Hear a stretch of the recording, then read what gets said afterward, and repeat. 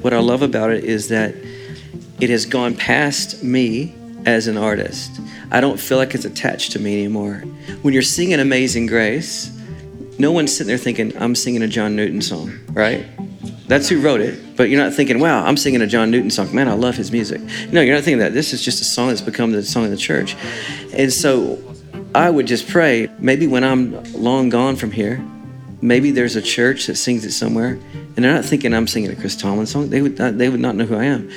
But it just becomes that in the church. And that's what I've prayed for the most in songs, is that at the end of the day, what I'm most thankful for is when people come to me just today after that session, and when they say this, how these songs have what they've meant in their church. I mean, there is no Grammy that can touch that.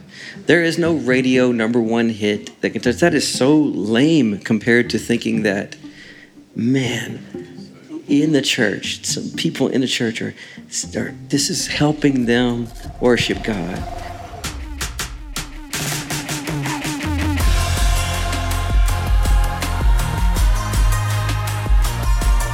This is the Hillsong Creative Podcast, where we hear from creative experts, influencers, dreamers, and doers, what they've learned and what we can learn from their journey as we explore, respond, and create. We have a special episode for you today, an interview with the one and only Chris Tomlin, recorded live at Hillsong Conference just a few weeks ago. Let's jump straight into it. I'm Cassandra Langton. I am the Global Worship Pastor here at Hillsong Church. And it is my greatest honor to run this masterclass today. So I'm going to ask if you will stand to your feet and put your hands together and welcome to the platform the incredible Mr. Chris Tomlin. Woo! Thank you. Yes. Whoa. Hi. Hello. I'm still emotionally spent. You're still what? I'm still emotionally spent. He's still emotionally spent. How many of you were at our worship hour that we just had then? He did an incredible job, hey? It was spectacular. So take your seat, sit down. We can shift gears, Chris. I've got a book. A book? Check this out. Coffee with Cass and Chris. A whole book of it? Yeah, it's like a coffee table book you can take home with you at the end. Oh my gosh. It is like this is your life. Is this the end of my ministry today? No, this is only the beginning. I feel like I've been set up. Okay. This is the beginning. Okay. Hey, did you love that worship hour? Yeah, it was amazing. Okay. I've been probably more intimidated by that than anything the last year. What do you mean? I don't know. I was just really insecure about Because Brooke's on the front row? Yeah. And JD? And JD. He's a judge at JD. You're right. Yeah. JD is potentially the most positive person you will ever meet in your entire life. Right. That was the best worship he's ever been in. Right. About time we had a good worship.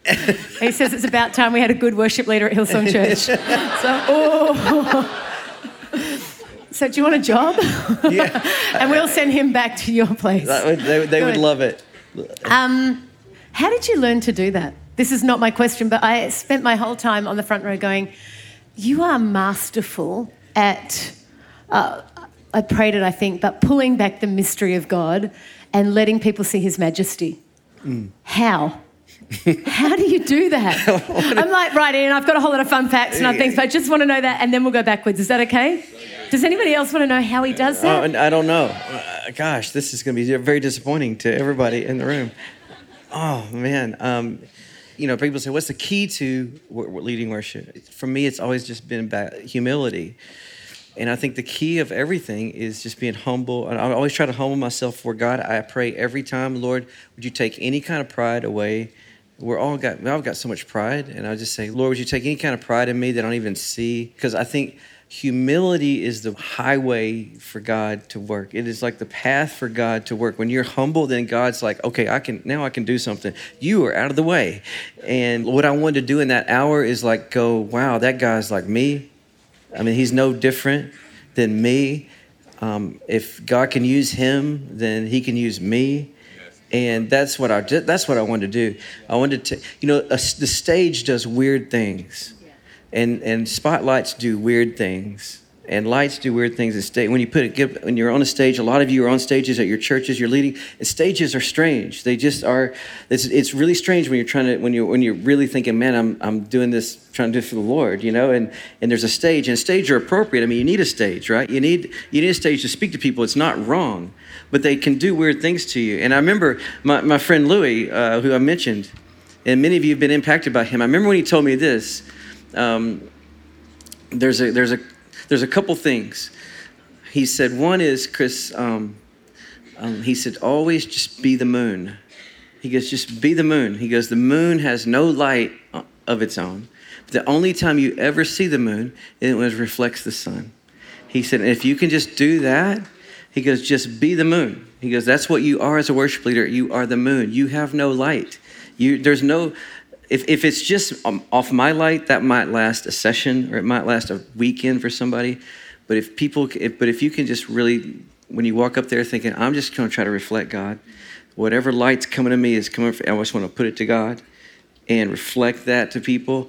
That was been so good. And I remember when I first made a record and I made my first album, and they did this thing called a photo shoot. And it was the most frightening thing ever. I still hate them to this day, but they take pictures, you're trying to make you look way cooler than you are. That's their whole objective. And I remember Louis I got a note in my Bible from him, and I still have it. And he said, Chris, today everybody's going to try to do this. They try to make you into something. He goes, I just want you to keep this in your heart. Always think of he must increase, you must decrease. He said, all day, when people are taking your picture, I just keep thinking, he must increase, you must decrease. He goes, because they can say anything they want on the outside, but you know what's going on the inside of you. And so I've always tried to keep that in my mind. And that's what I try to help people do. Today, in that hour, I was like, Lord, if I can do that, if people walk out of here going, wow, Lord, you are amazing. You can use anybody. And I love that. I feel like that is beautiful. Okay, fun facts. Okay, I like it. Right. Were you born on the 4th of May, 1972? Yes. Ooh, okay, good. May the 4th be with you. All right. That's my birthday. I was born on Star Wars Day. All right. Did you, true or false, you went to the Nationals during university for comedy? Yes, I did. Shut up! I did comedy speaking in college. I did. Okay, I said to Chris out the back, everybody tells me that he's so funny and I've never seen it. I never get to because you're a worship leader, you're just trying to help people to God. You can't, it's not really time to crack jokes, but I was I always loved making people laugh growing up. And so in college, the teachers we do these things where you go and you actually do competitions, and you could do competitions in comedy speaking. I was like, you can? I was like, man, I'm in. And so they were like, let's do this. And so I put together this whole little routine, and can you remember it? Some of it, and we're not going into it. Just a little bit. No. It's bad. I thought it was. Can you imagine? You are doing a comedy routine, and there is no audience but 4 judges, and you're supposed to be funny. And you're just looking at them, and they're just writing stuff down as you're thinking. And so I was doing this, and I made it. And I'm from a little town in Texas, never been anywhere. And I started winning all of the competitions. And I went to nationals in California. First time I've ever been to California. What I would do is I would make up songs I would have my guitar with me, and so I just had a massive advantage to all these other poor guys out there because they were up there with their doing their speech, and I had a guitar, and I would just make up country songs, and I would just make up these really, really random songs. And I'll never forget when I get in California, the judges are judging, and they're like, I'm doing country and all this kind of thing, and they're like, man, you have the accent down. It's spot on. And I'm like, bro, this is a real thing. And so because the Californians, they did not know how to handle Texans. Okay, true or false, you've been married 20 years? False. That's good. False. When's your wedding anniversary? August 11th. No, it's not. Oh, no, that's my wife's birthday. Oh, my God. Is this recorded? Jeez. November 9th is the anniversary. August 11th. November 9th, which year? 2010. Very good. How did you meet?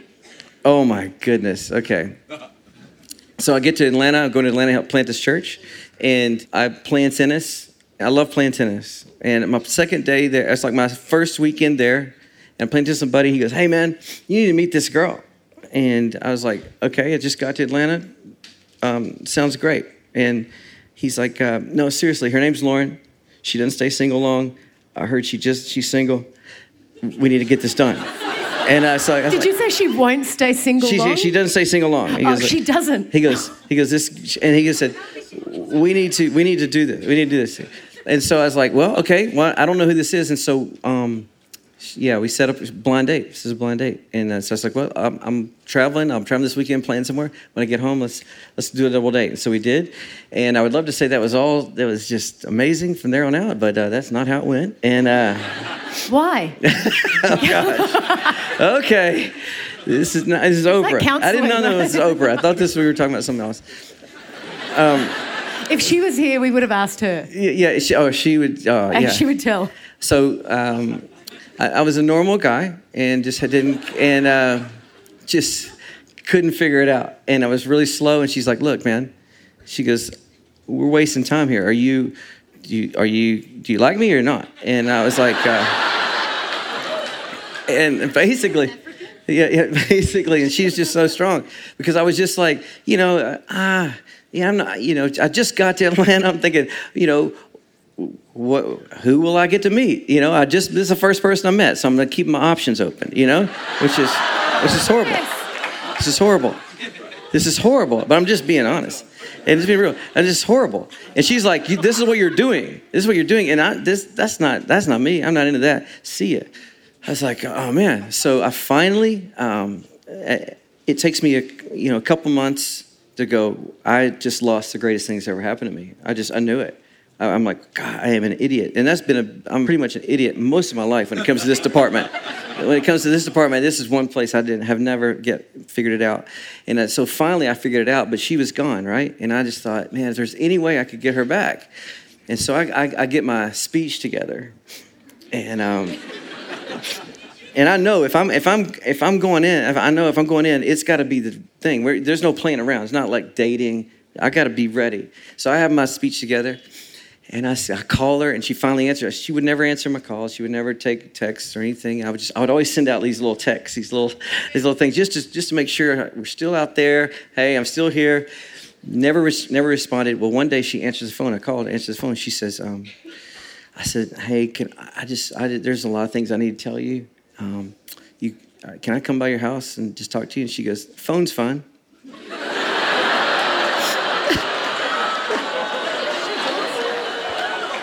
She's awesome. She is. She's strong. She goes, the phone's fine. And I was like, okay. And so I poured my whole heart out on the phone. I just poured it all out. And she said, Chris, I'm over you. And she said, exactly. That's exactly what I feel. She goes, I'm over you. She said, I've moved on. I got this. I'm dating this other guy, and I think we're getting engaged and soon. And I said, okay, well, let me just come in a different way. And so I tried another way, and she was like, Chris, you're not hearing me. I am over you. She said that so much so that I said, Lauren, you have told me 5 times on the phone, you're over me. I don't really need to hear that again. And so I'm just... That means she's not. Obviously. So anyway, fast forward, I think it's over, and then her parents had this ministry called Adventures of the Heart. And so I send this text out one day, just still trying to throw a line. Just still throwing a line. I'm not giving up. I still throw a line. And I send out this text, and I said, hey, I hope everything is going well with Adventures of the Heart. I get a text right back, and she goes, how did you know? You are such a jerk. How did you know? That's what the text said. So I was like, how did I know what? I thought she sent, and she goes, we just broke up. And you sent me this about how's it going with your Adventures of the Heart. I'm not lying. She goes, you are such a jerk. I cannot believe you sent that. And I totally was meaning about her ministry. And she thought I was playing on words, so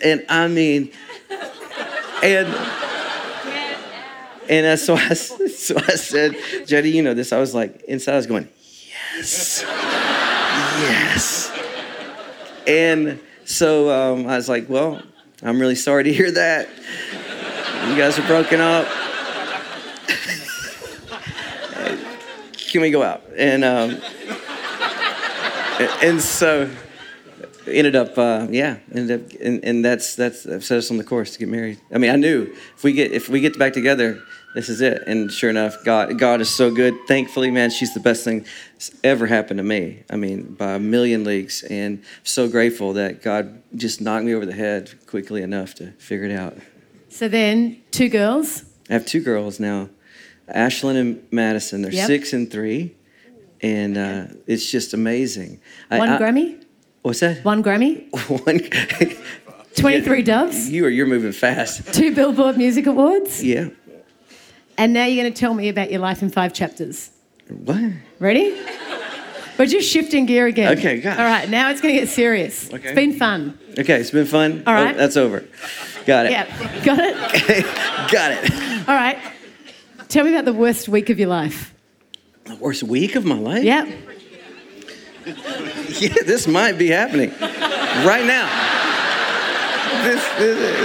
This has just started. I'll let you know at the end of the week. A whole lot worse. No, right. Gosh, the worst week of my life. Nothing like sharing with 1,000 close friends, right? Yeah, I mean, thinking through many bad weeks. Want to start with the best week of your life? Best week of my life. That's pretty easy. I would think when Ashlyn was born. And I've always heard that, people were like, the greatest thing that happened to me was when my child was born. And I was single so long and I didn't have any of that figured out as you know now. And I would always think this way.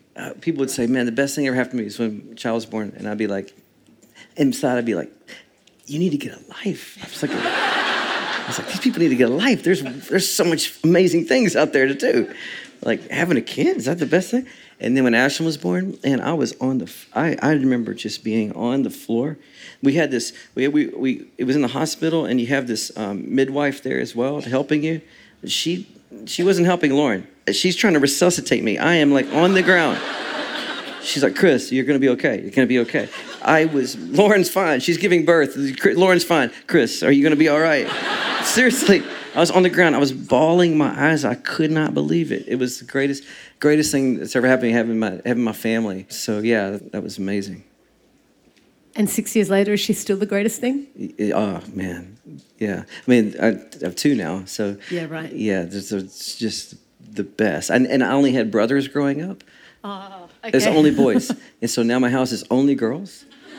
Sorry about that. And I wake up in the morning, and seriously, it's princess dresses. It's I don't know who they're going to be. Is it going to be Belle or no? No, I'm Cinderella. And I would pray at night with Ashlyn, and I'd say, Lord, I just pray for Ashlyn tonight, and she'd be Dorothy. I'd be like, I'm just praying for Ashlyn. She'd say Dorothy. She wanted to be Dorothy that day, and she says, from Wizard of Oz. And so I did not know, and so I was like, oh, Lord, yeah, bless Dorothy tonight, and.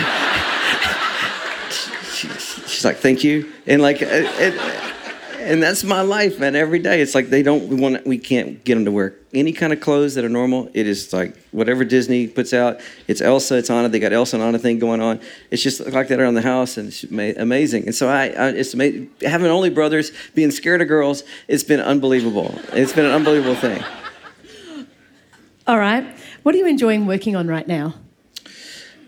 Oh, I started this little thing called Bowyer and Bow.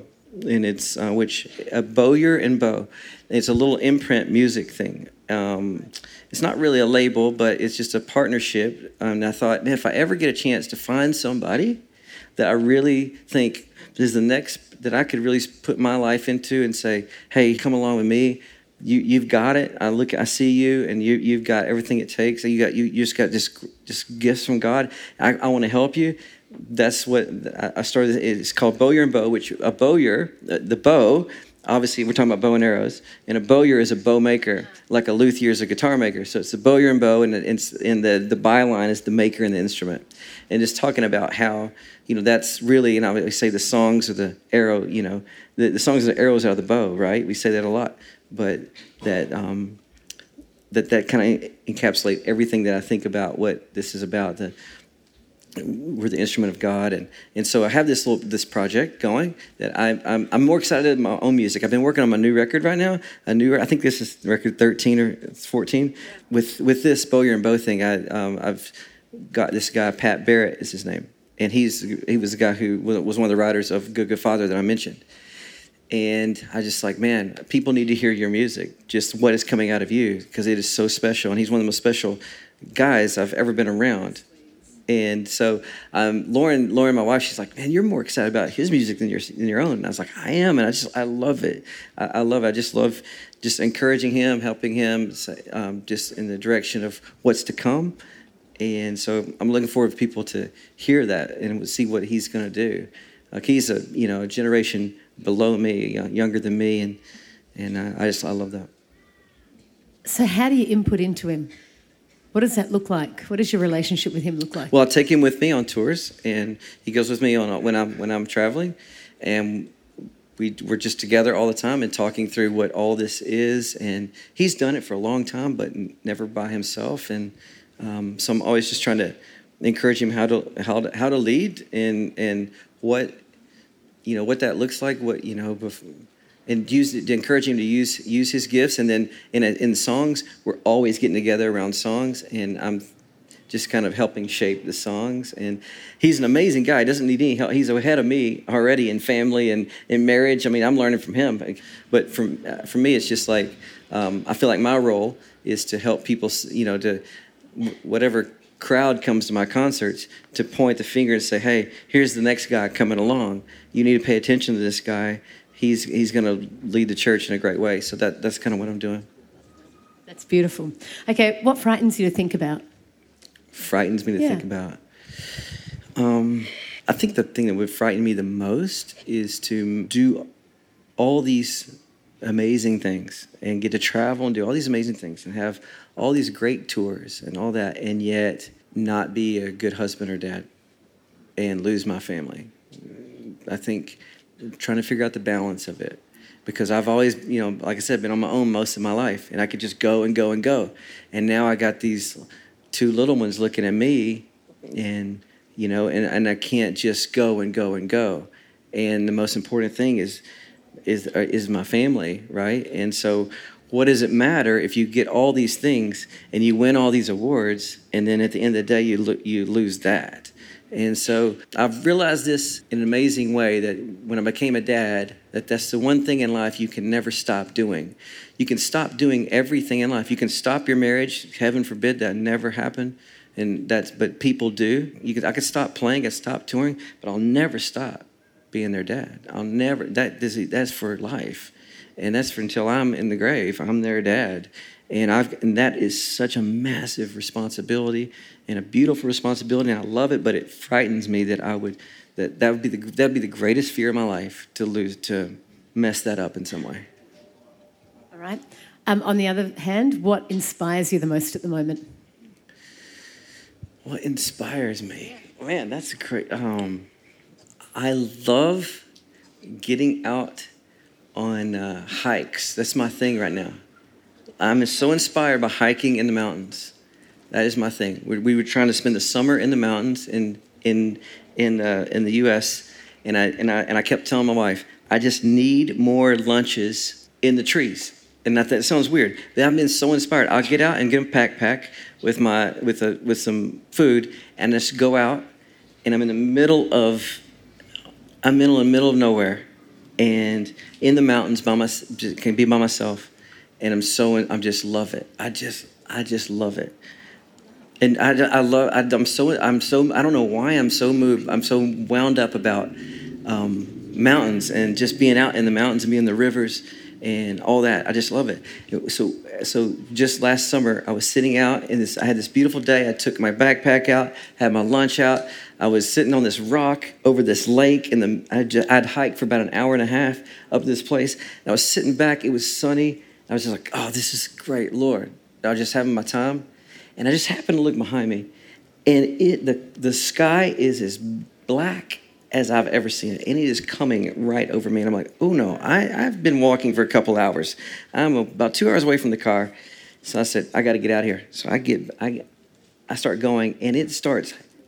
I'm by myself.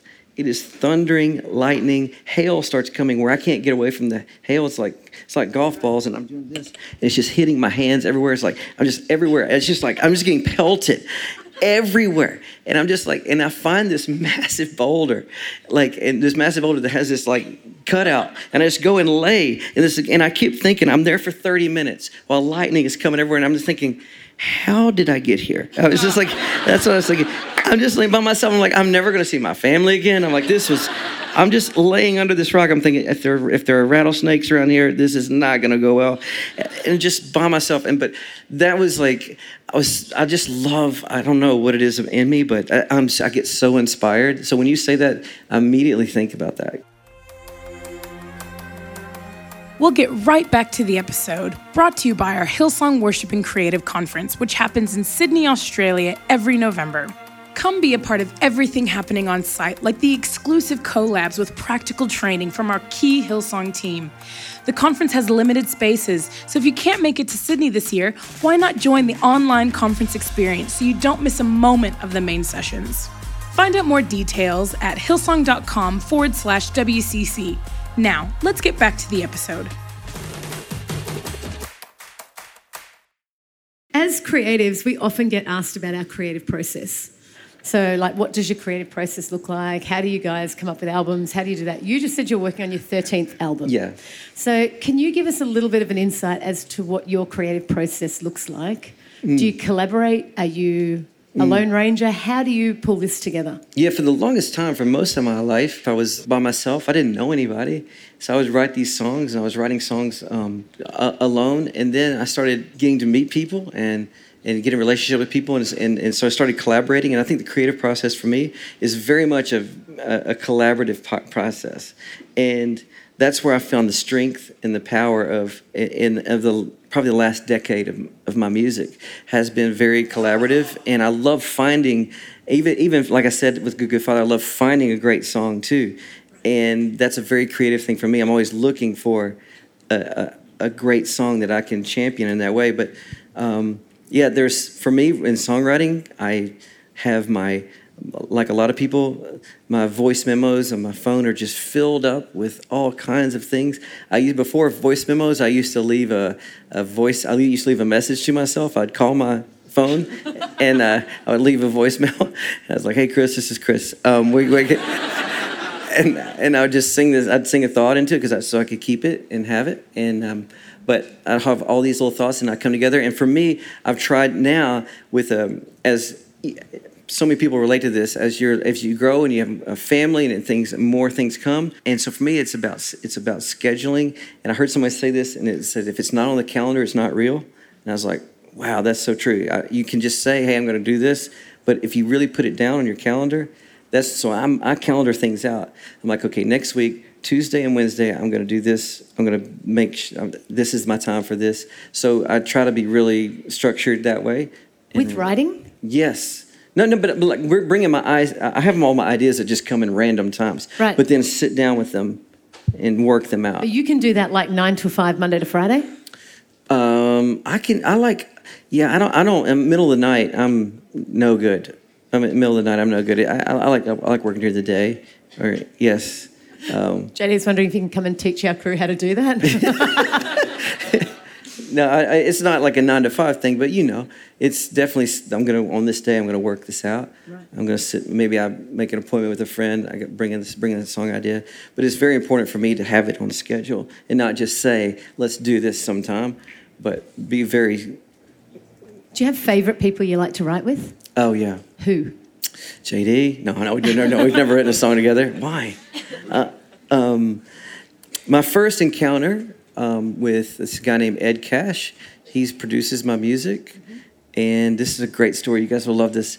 So I hear some of the things he's producing, and I just love the way it sounds. And so I call Ed, and I was like, man, is there any chance that you'd produce some of my music to make it, sound good? I got these songs, but I don't really know how to make them sound good. Could you do that?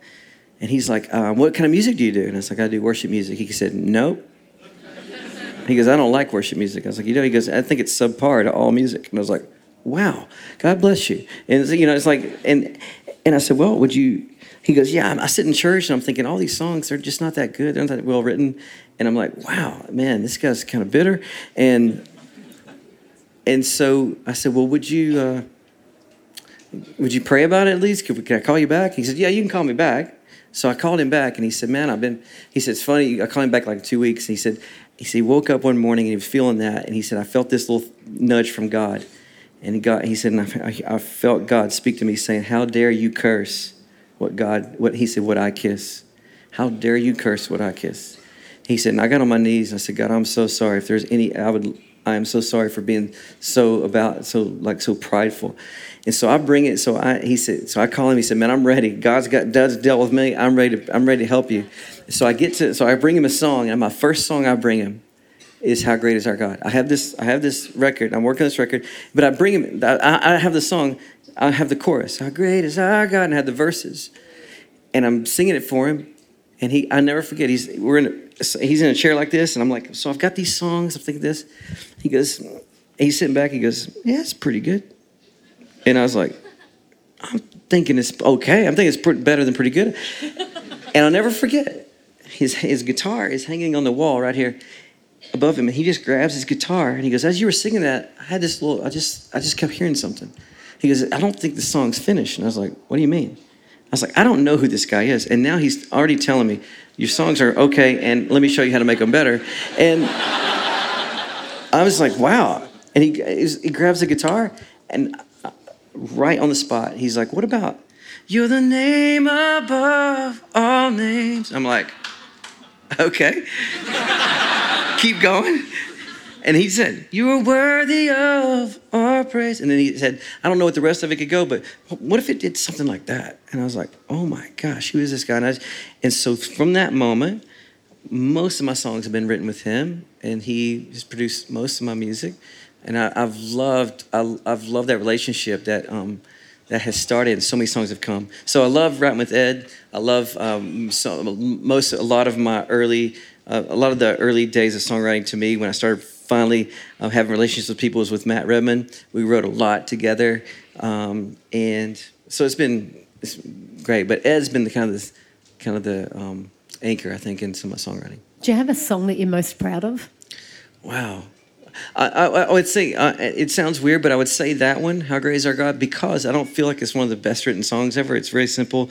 The chords don't change. It just goes to the thing. The melody's easy. But what I love about it is that it has gone past me as an artist. I don't feel like it's attached to me anymore. And I would pray, that would be the most amazing thing. I pray that. I would say, God, if there's any way I could have songs that just find their way into the church and they're not attached to me, I feel like that may be the one song in my life that does that. That what I mean by that is when you're singing Amazing Grace, no one's sitting there thinking, I'm singing a John Newton song, right?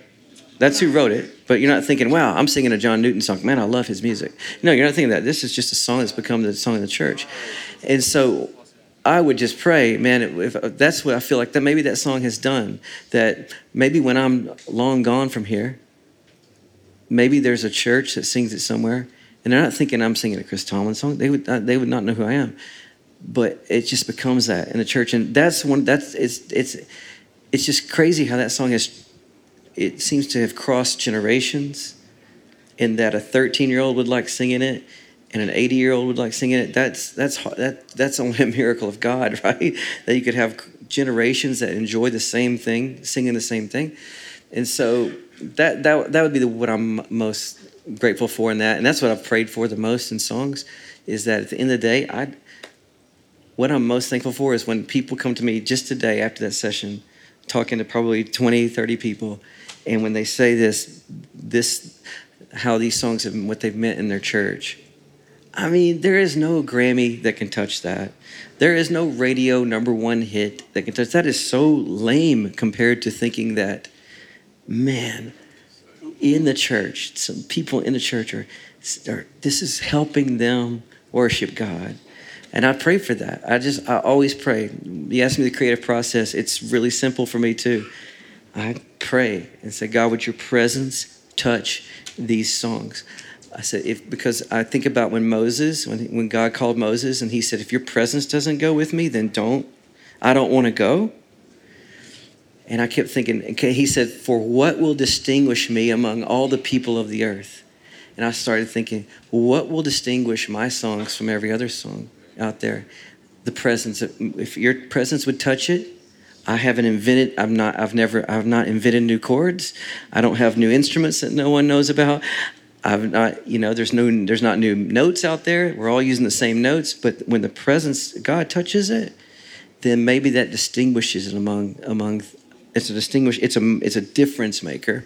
And so it's simple. So I pray for that. And I've written hundreds and hundreds and hundreds of songs, and maybe just a few of them would have that. Do you ever get surprised at how God uses the songs? Oh, yes. Right. Yeah. And do you get letters from people who tell you about where songs have landed and what they've done? Oh, yeah. And is there a story that stands out in your mind? I think it's usually meeting people afterwards, and there's two stories in my mind. That one is this kid who has to wear. He said he was probably 10, 11. And it was after a concert, and his parents brought him back, and he said, "Hey, he had all these problems, and he has to wear this.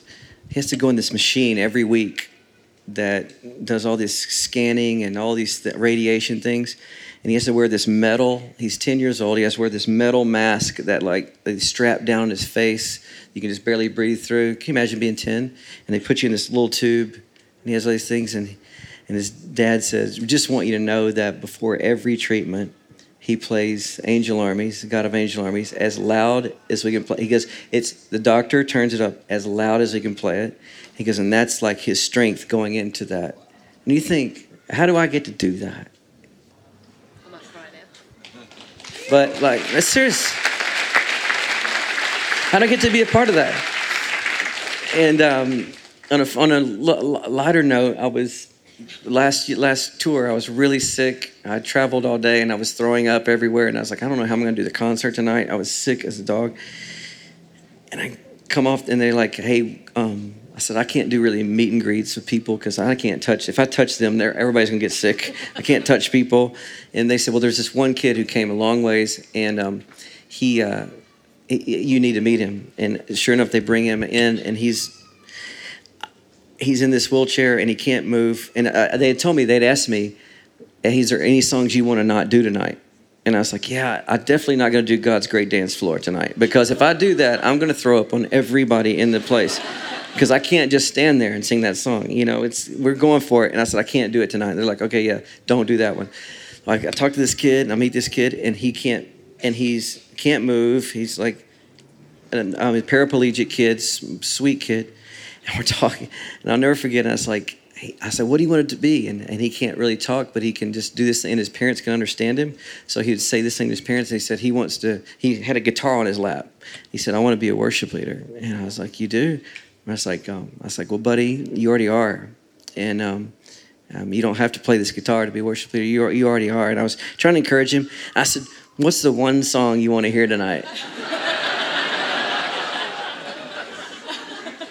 And he said, and his parents said, and they said, God's Great Dance Floor is his favorite song. I'm like, oh my gosh. And so I'm just like, and seriously, I'm throwing up. I go back to my bus, I'm throwing up. I'm like, how am I going to do this?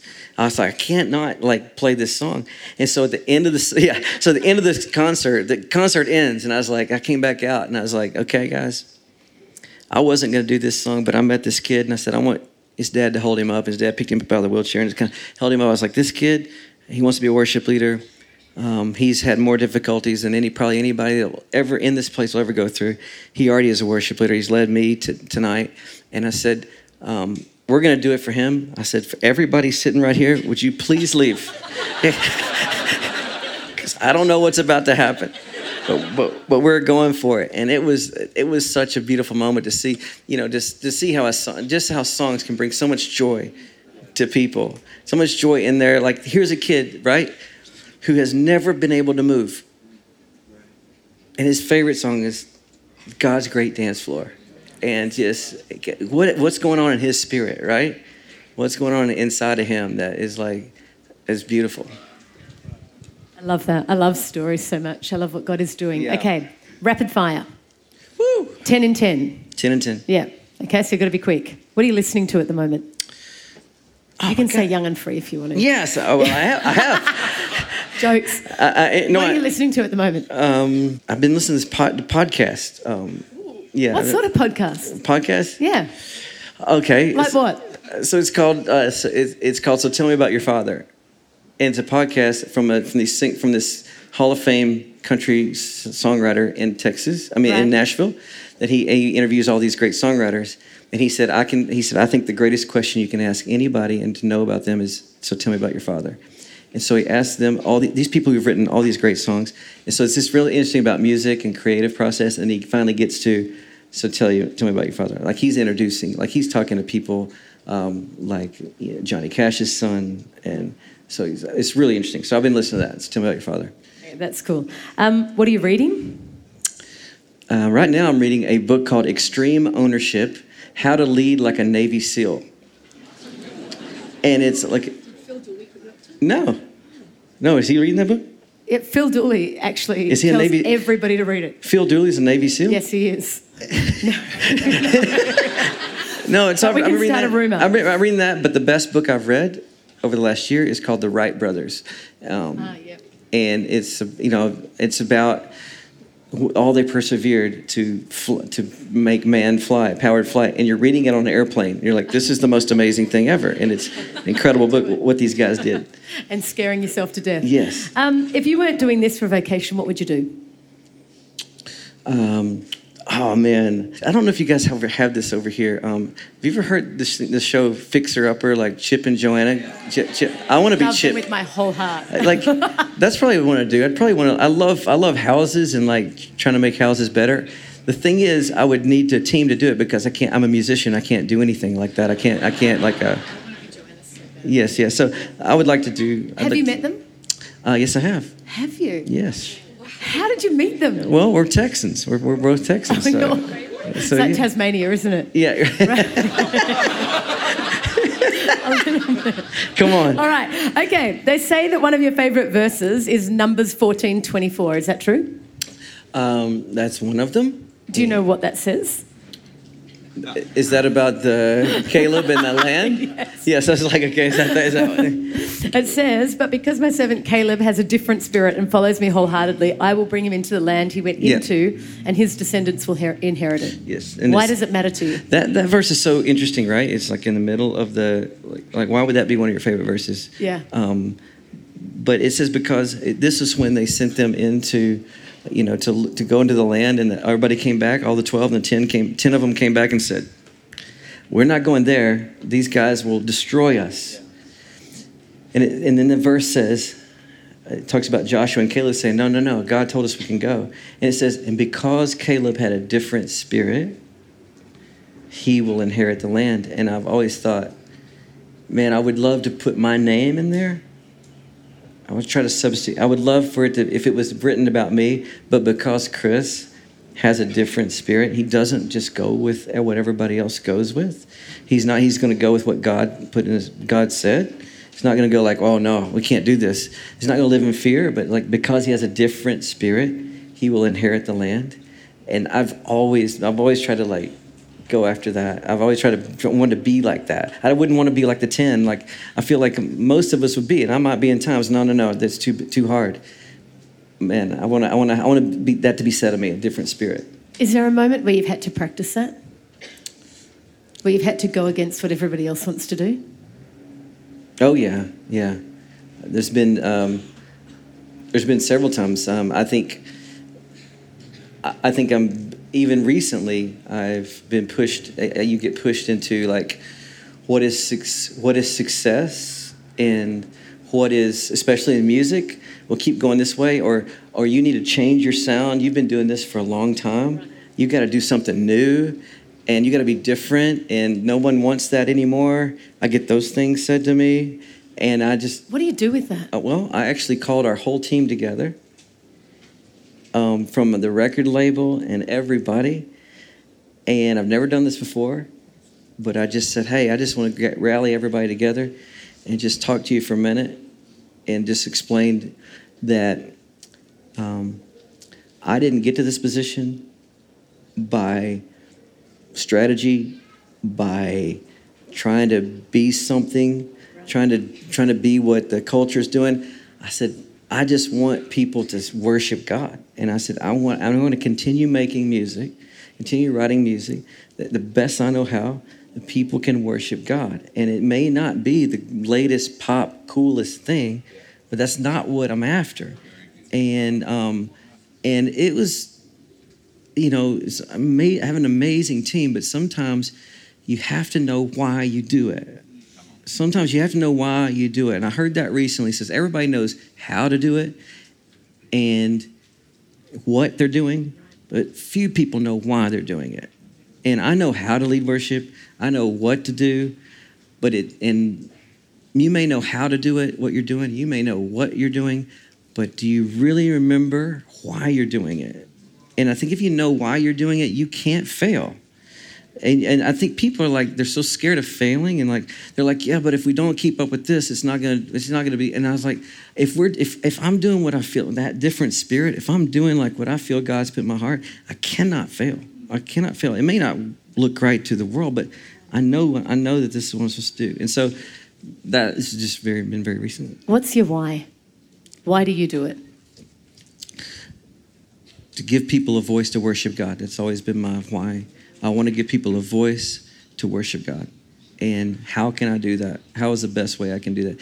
How can I simply write a song that anybody can grab their guitar, sit behind a piano and sit at a church, and they play it, and they can sing it to God. And that's what started with me, and that's why. And it's as simple as that. How hard is it to keep it that simple? It is so hard. Right. It is so hard to keep it that simple because you feel the pressure of whatever you've done before to do better or do more, and then you hit the moment of like, you know what? The same Holy Spirit that did all this is the same Holy Spirit that's in you now. That doesn't change, and just follow Him and quit trying. And that's what I was trying to say today when I worship. I'm speaking to myself, man. It's not about striving. It's about resting in God, resting in God and what He's put in you. And so that's what I try. I try to stay on. I lose that. I'm a human being, and I don't get it all right. But when I come back to that, man, it's such a place of peace. It's such a place of just, yeah. This is what I was made to do, and this is what God has gifted me to do. The one thing you know about God that grounds you? Gosh, that is an incredible question. The first thing that comes to my mind is grace. That's the first thing that comes to my mind because everybody talks about, the world really talks about karma. That's what the world thinks. And I love how God is so upside down and so different with grace. Karma, is like whatever you do is going to come back at you. And grace just turns that on its face and says, it doesn't matter what you've done. God loves you. And it's just goodness coming. And that is like, I've always thought, I just hear that so much. And I was like, man, if people could understand the grace, the power of the grace of God, it's the greatest force.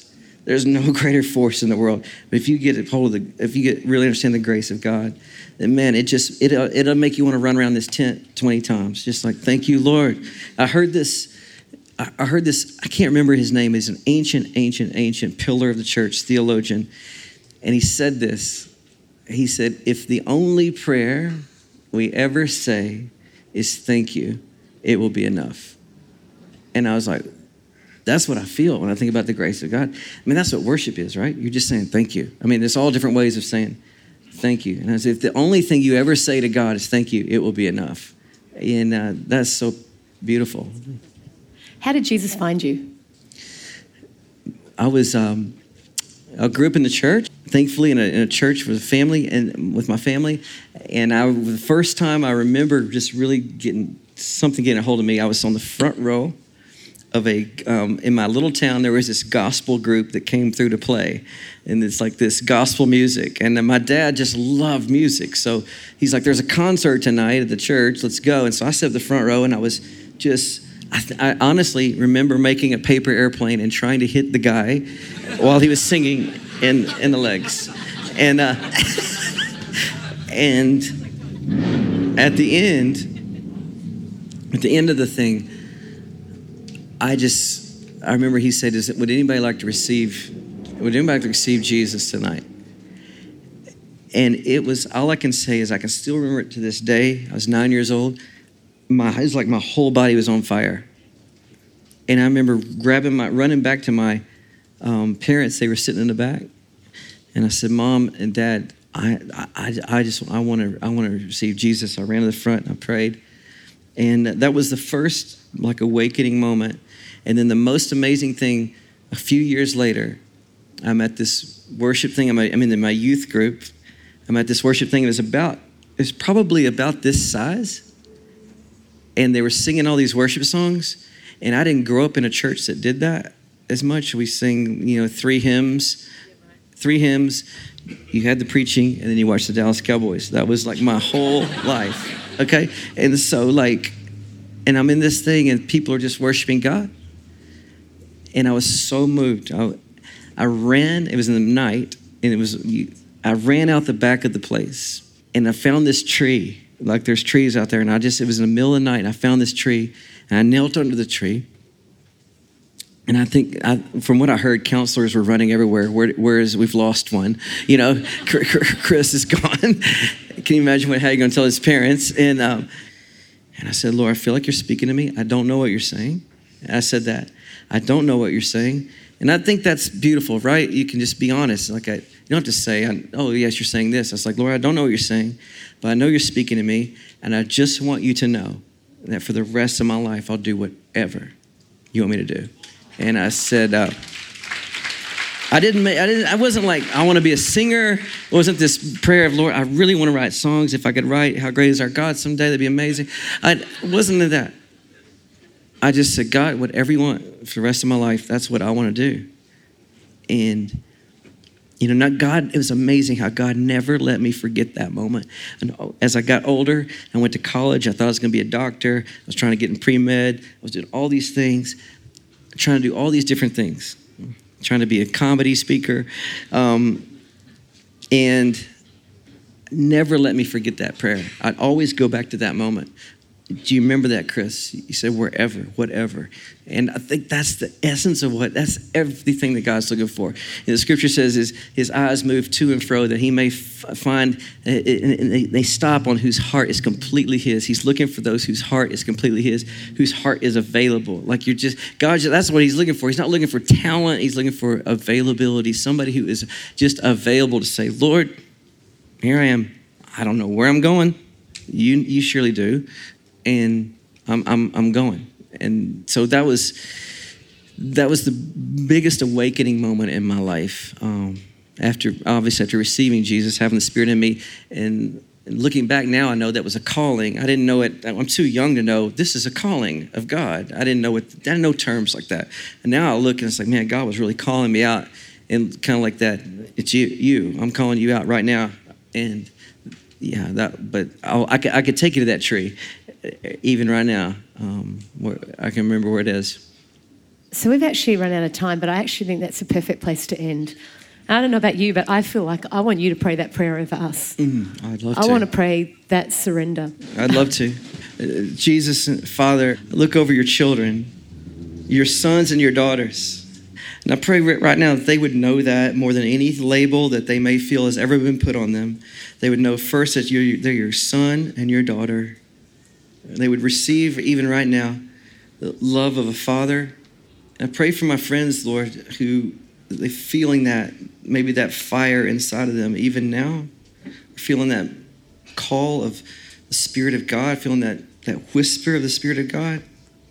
And so, Lord, I pray for my friends for just the faith to take a step, to move, to just walk, and the faith to say to you, God, I don't really know everything you're saying, but here I am. here I am, Lord, whatever you want me to do, I'm yours.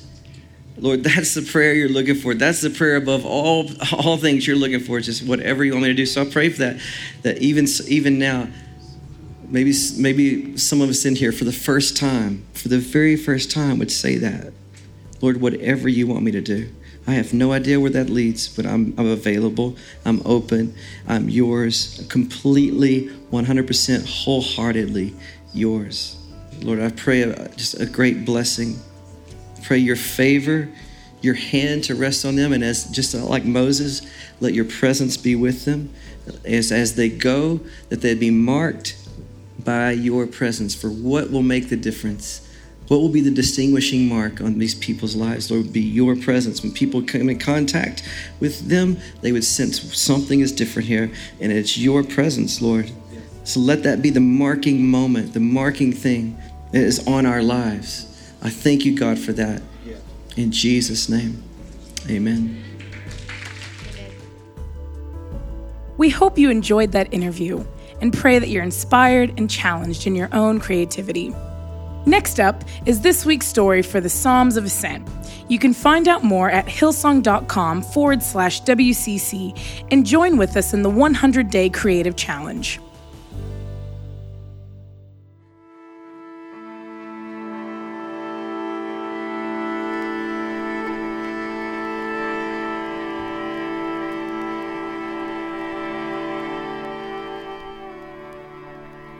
So when I was young, I think I was about 2 years old, I was riding like my little tricycle or bike that you ride when you're that age. And my mum was putting the washing on the washing line, and, I was riding around and having a great time. And then all of a sudden, as she had her back turned, I had ridden my bike into the swimming pool.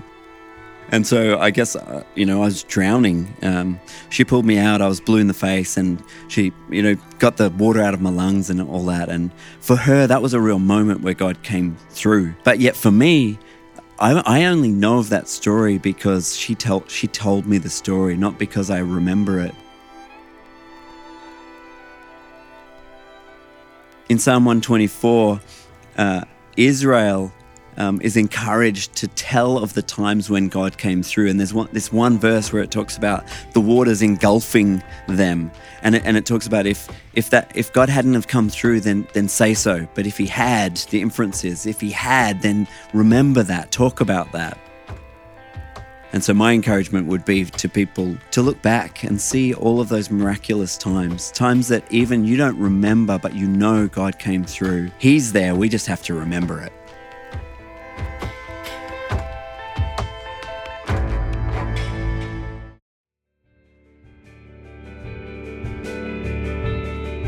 Well, that's it for today's episode. We hope you enjoyed it.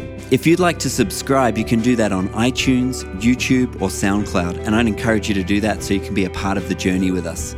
We'd love to hear from you too. So if you want to give us your comments, do that on our Instagram. It's @HillsongWCC. And we'll see you next time.